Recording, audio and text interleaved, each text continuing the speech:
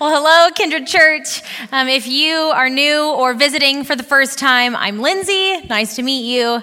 I'm thrilled that you are joining us tonight. In anticipation of Mother's Day coming up this Sunday, we're actually going to take a short departure from this chronological study of Exodus that we have been in just for 1 week to honor and celebrate Mother's Day as a community and as a church. I feel very tender about being the one to give tonight's message because I will be celebrating my very first Mother's Day this year. Becoming a mother has only made me more in awe of all of these other moms that I know, and it is a privilege to share this space with you tonight. It is also an incredibly daunting task to speak on motherhood, because the wide range of complicated emotions around this holiday are not lost on me. For some, it's dread. Dread knowing that Sunday is coming because the absence of what you long for or the babies that you have lost, it is brought into focus. And the trying and the tracking and the treatment, it feels just a little lonelier on a day dedicated to motherhood. For some, maybe it's disappointment or anxiety because the relationship with your mom or your kids is strained. Maybe this day brings up wounding or estrangement or unmet expectations. For others, it might be grief or sadness because you've lost your mom, but even that grief is not going to be identical for all of us. It might be the first year since she's passed, or it just might be that you have lost your mom in some way to sickness or dementia or distance. For some of us, it might be guilt because maybe you are in the trenches and the demands on your time and your attention and your capacity are never ending. And this new role still feels foreign and difficult. And on this day, dedicated to celebrating, you really don't feel celebratory, but you feel exhausted and resentful. Others of us might feel gratitude, warmth, and love as we think about the mothers in our life and those who have mothered us in some way. We think about their legacy of devotion and sacrifice, their safety and their friendship, and we feel a sense of delight as we think about the belonging that they created for us. I say it's a daunting task because I couldn't possibly speak to the full scope of motherhood represented in just this room alone. And I have surely left someone out, even in my attempt. And I want you to know that it is with great sensitivity and sincerity that I recognize not everyone's Mother's Day is the same. I also don't stand before you today as an expert. I have not mastered this, not even close. My child can't even put food in his own mouth. And I spent half the day on Sunday with my pants inside out, just to give you a sense of how far from killing it I am. There is a lot I still don't know, a lot that I am learning and I'm still figuring out. But if I do know one thing for sure, it's that motherhood is not one-dimensional. No woman's story, experience, and journey into and around motherhood is the same as the woman sitting next to her. There is a lot of nuance, complexity, and layers to it all. As a new mom, especially in those first few months, the question I was most commonly asked was, so how's it going? Right? And I think what people were usually getting at was, how are you adjusting to this major identity shift? And also, are you sleeping and are you ready to kill your husband? Right? I think they're being kind and asking. But it always felt like an impossible question for me to answer honestly, because what I found true about motherhood was that it felt difficult to express. It felt paradoxical. It feels like all of these opposing extremes somehow exist all at once within myself. Grateful that my body carried and delivered a healthy baby, and also wishing that it would hurry up and heal and then move with the same strength that it used to. Caring for a newborn meant that I was literally never alone, not for 1 second. but I was more isolated and withdrawn from work and school and these other relationships. It's really intense joy and big, big fear. Celebrating the addition of this new life and also mourning the life that we built just the two of us. It's delight and disorienting. It's knowing I'm right where I'm supposed to be and also wishing that I could be somewhere else, preferably not covered in spoiled milk. Right? All of this complexity, it felt difficult to articulate and to comprehend. And so I struggled to try and describe this whole new reality. And then I was frustrated by the way that I couldn't adequately represent this paradox of emotion and extremes, but I also desperately wanted to be understood. And so I don't want to offer you just another script that doesn't acknowledge your unique path. I don't want to contribute to the alienation we feel when we don't see our lived reality in these very limiting definitions for women and for motherhood. And I really don't believe that more advice is what moms are looking to hear on Mother's Day, especially when it's unsolicited. We get enough of that. Instead, I want to share with you the way motherhood has illuminated dimensions of God's character that have always been there, but that I have just now come to understand more deeply. The way God purposefully chose maternal images and pictures and metaphors to describe and reveal God's own posture and love for us, and how healthy expressions of motherhood can provide us a window into God's own heart, enriching our own connection and relationship with God, no matter who you are, whether you are a mom or not, whether you want to be a mom or whether you don't. Now, I want to speak well of God, and language is a powerful thing. I believe words matter, and how we talk about God matters. And I also want to acknowledge and address some of the unease you might be feeling about exploring this dimension of God's character. Because it's likely that even if you don't consider yourself a Christian, or faith is something you've only just begun to discover and figure out, you have probably heard of or are familiar with the idea of God being a father. And so if that's true, which I believe it is, how could it be then that God is also maternal? And maybe you're thinking, Lindsay, this doesn't make any sense. And now I'm just confused. Or maybe what tradition has taught you makes you wonder if I just have this all wrong. So let's begin with where we got the idea that God is a father. It's repeated throughout the Bible, but the first time it shows up is in a piece of scripture that captures God's own words about God. So God is talking to Moses, a character that we know well if you've been tracking with us through our Exodus study. Moses is nearing the end of his life and the end of his tenure as Israel's leader, and God gives him these words.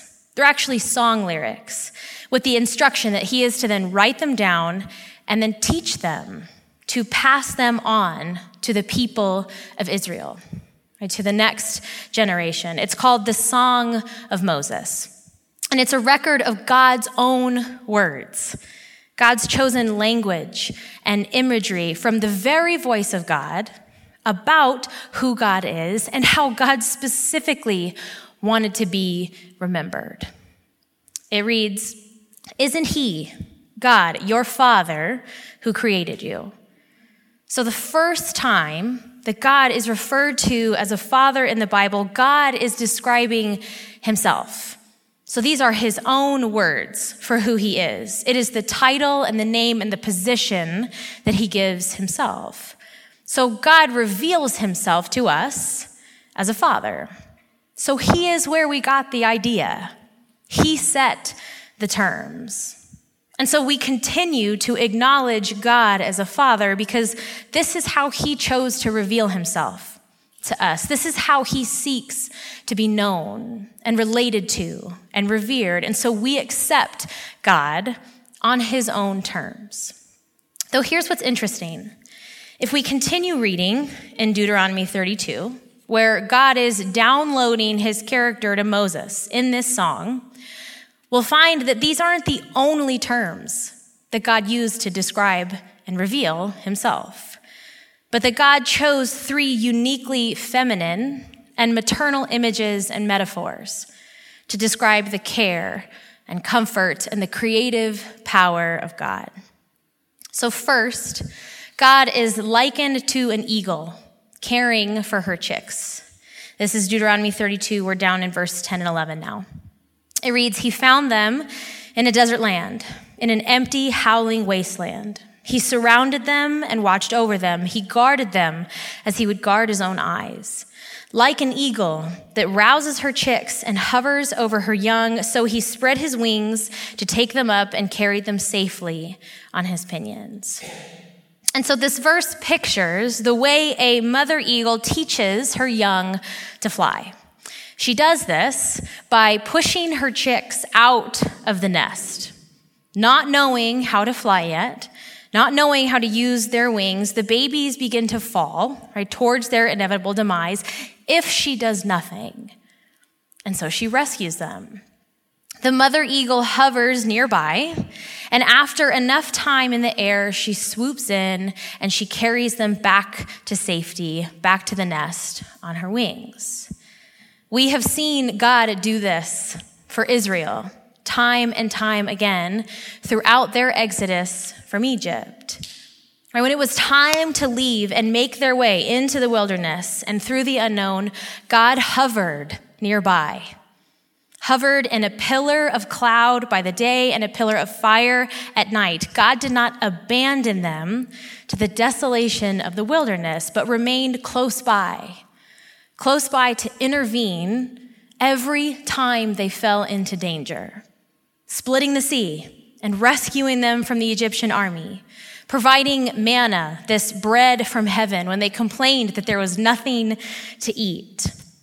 Like a mother eagle swooping in to save her young, the stories that we have seen in Exodus, they tell of the way God has not left Israel to fend for themselves, but God remains in their midst and time again swoops in to rescue Israel out of enslavement, out of desperation, out of thirst and hunger and these patterns of sin that they continue to get stuck in. Shortly after this, God then uses the comparison of a breastfeeding mom. Verse 13 reads, "He nourished them with honey from the rock and olive oil from the stony ground." So the word used here for nourished, it literally translates to nurse or to give milk. The word is very straightforward in its meaning and its connotation. This isn't a word used in a variety of contexts like some other Hebrew words are. And so to put it plainly, it means to breastfeed a baby. So God is intentionally drawing on a distinctly maternal image, distinctly maternal language here to describe his relationship with Israel, holding up and exalting this unique relationship between a mom and her baby to characterize God's own care and God's own provision of us. God self-identifies with mothering. We find this same imagery, it's echoed in the book of Isaiah, but just this time we're given a little more detail. And so the prophet Isaiah writes, "Yet Jerusalem," which is God's people, says, "The Lord has deserted us. The Lord has forgotten us. Never can a mother forget her nursing child. Can she feel no love for the child she has born? But even if that were possible, I would not forget you. See, I have written your name on the palms of my hands." As a nursing mom, my recent lived experience brings this verse to life in a very vivid way. I took my first trip away from my son back in March to go to Chicago for a week of in-person learning as a part of my graduate school program. My son was only 7 months at the time and still nursing. And so I want to give you just a very small glimpse into what it took to make this happen. The amount of extra crap I had to pack with me was ridiculous. My hospital-grade pump, a cooler, 2 thermoses, extra pump parts, and a traveling cleaning kit just to keep all of those parts sanitized.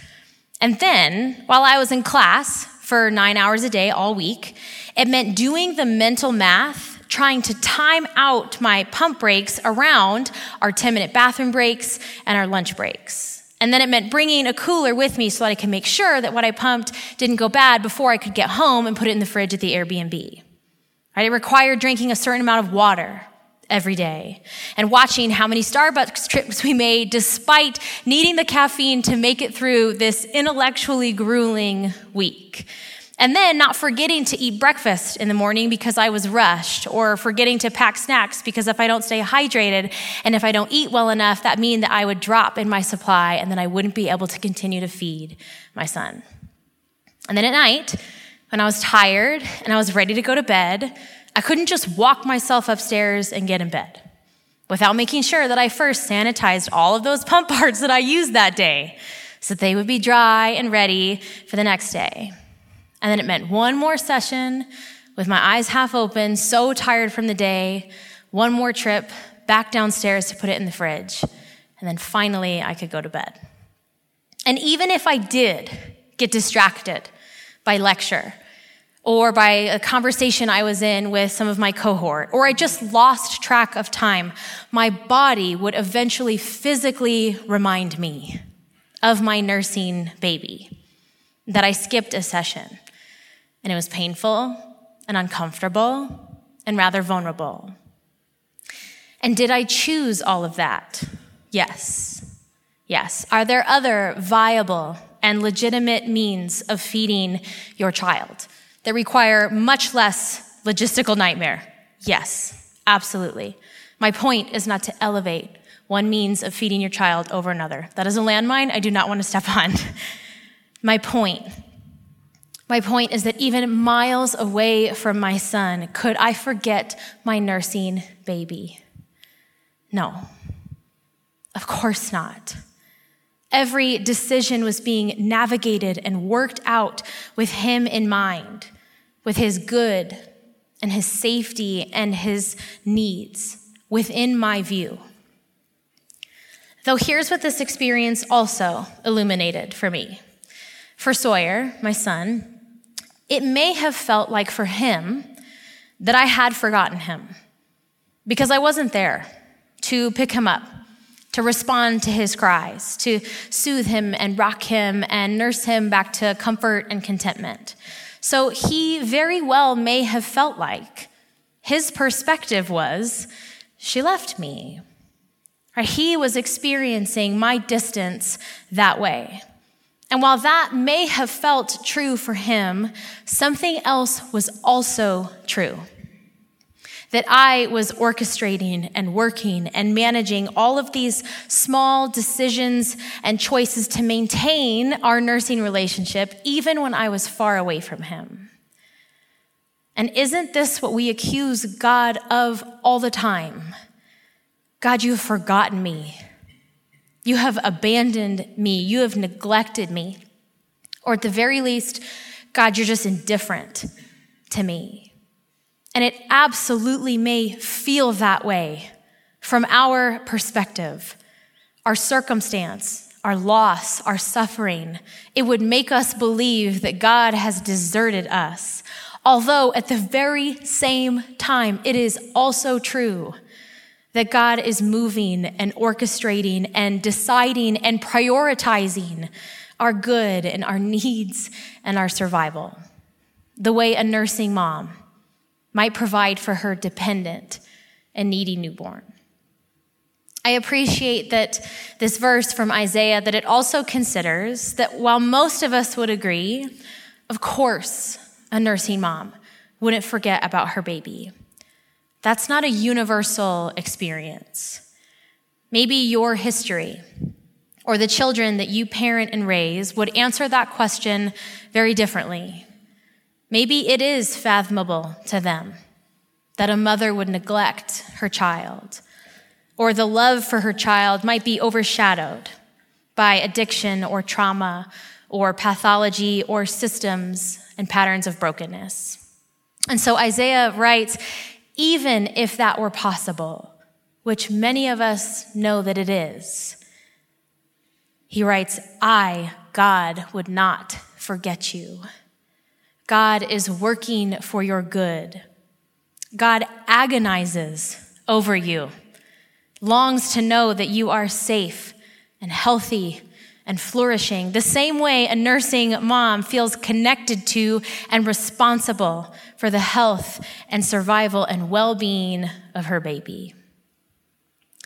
Lastly, God self-identifies with motherhood in birth. The Song of Moses reads, you forgot the God who had given birth, who had given you birth. So the verb used here for birth carries connotations of a very painful delivery. So this signifies the way God labored over the nation of Israel, the way God brought them into existence, journeying with them the whole way. And so God here again chooses to couple this declaration as the Father who created them with this distinctly feminine analogy of childbirth. And in doing so, God is dignifying and exalting and giving value to motherhood, despite what culture or history or our own stories around motherhood might be. And so, what is God ultimately communicating here in the Song of Moses? Well, yes, God reveals himself as a father. That declaration is followed up by not just one, but three exclusively feminine and maternal metaphors. In God's own words, in God's own decisive voice, God is portrayed as a mother eagle, a nursing mom, and a woman in childbirth. To ignore or to reject these three images or metaphors, that is then to miss out on the fullness and the richness and the depth of God's love for us. Embracing this dimension of the Creator, it gives us new insight into that Creator's provision and care and comfort, and it invites us into greater intimacy and greater connection with God. God's own identification with these maternal images only serves to further dignify the role and responsibility of mothers everywhere. We are empowered to then understand our own mothering as a reflection of God's love, demonstrating and mirroring the way God would also hover to a degree, soothe, respond, nurture, and sustain us. It reminds us that motherhood is sacred because in its best and healthiest expression, it is a window. It is a glimpse into God's very own heart.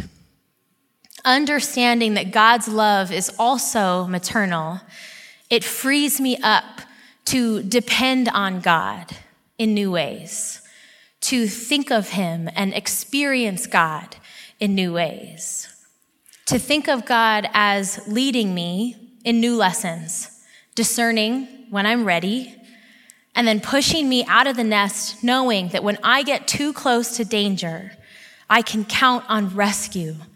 I can count on the shelter of those wings. It gives me freedom to think of myself like that newborn baby, still needy and dependent and helpless to try to make it through just one day on my own. And so I cry and I scream and I yell and I communicate when I need help and when I'm feeling empty. And then I think about the way God would pull me in close, right? Tracing my face with his vision, filling me back up again.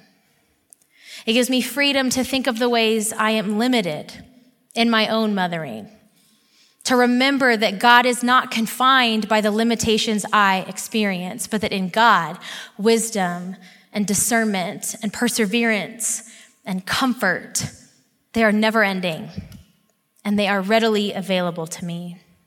God does not grow tired or exasperated or annoyed by my dependence on him the way I do sometimes grow that way of my own child.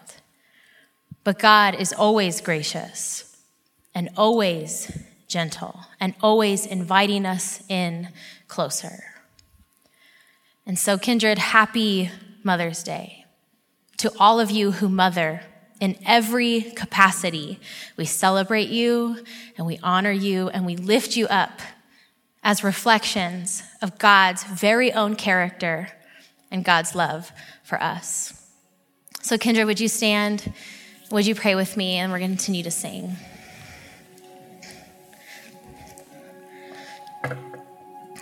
God, thank you for your words, your voice. God, language that you chose to reveal who you are. God, I'm thankful that you choose to know us, that you choose to share yourself with us, that you would reveal yourself in this way to us. God, I'm thankful that you are a father, that those were the terms you set for yourself, God, and that comes with so much comfort and strength and provision. And God, I am so grateful that you also chose to include these uniquely and specifically and exclusively maternal and feminine metaphors. God, expanding the way we understand you, transforming the way we experience you, drawing us closer and nearer to you. So God, I pray on this Mother's Day that we would feel more inclined to lean in close to your comfort, to your care, to your gentle provision, to your wings, and to your fierce protection of us. Jesus, we love you and we need you, and I pray these things in your name. Amen.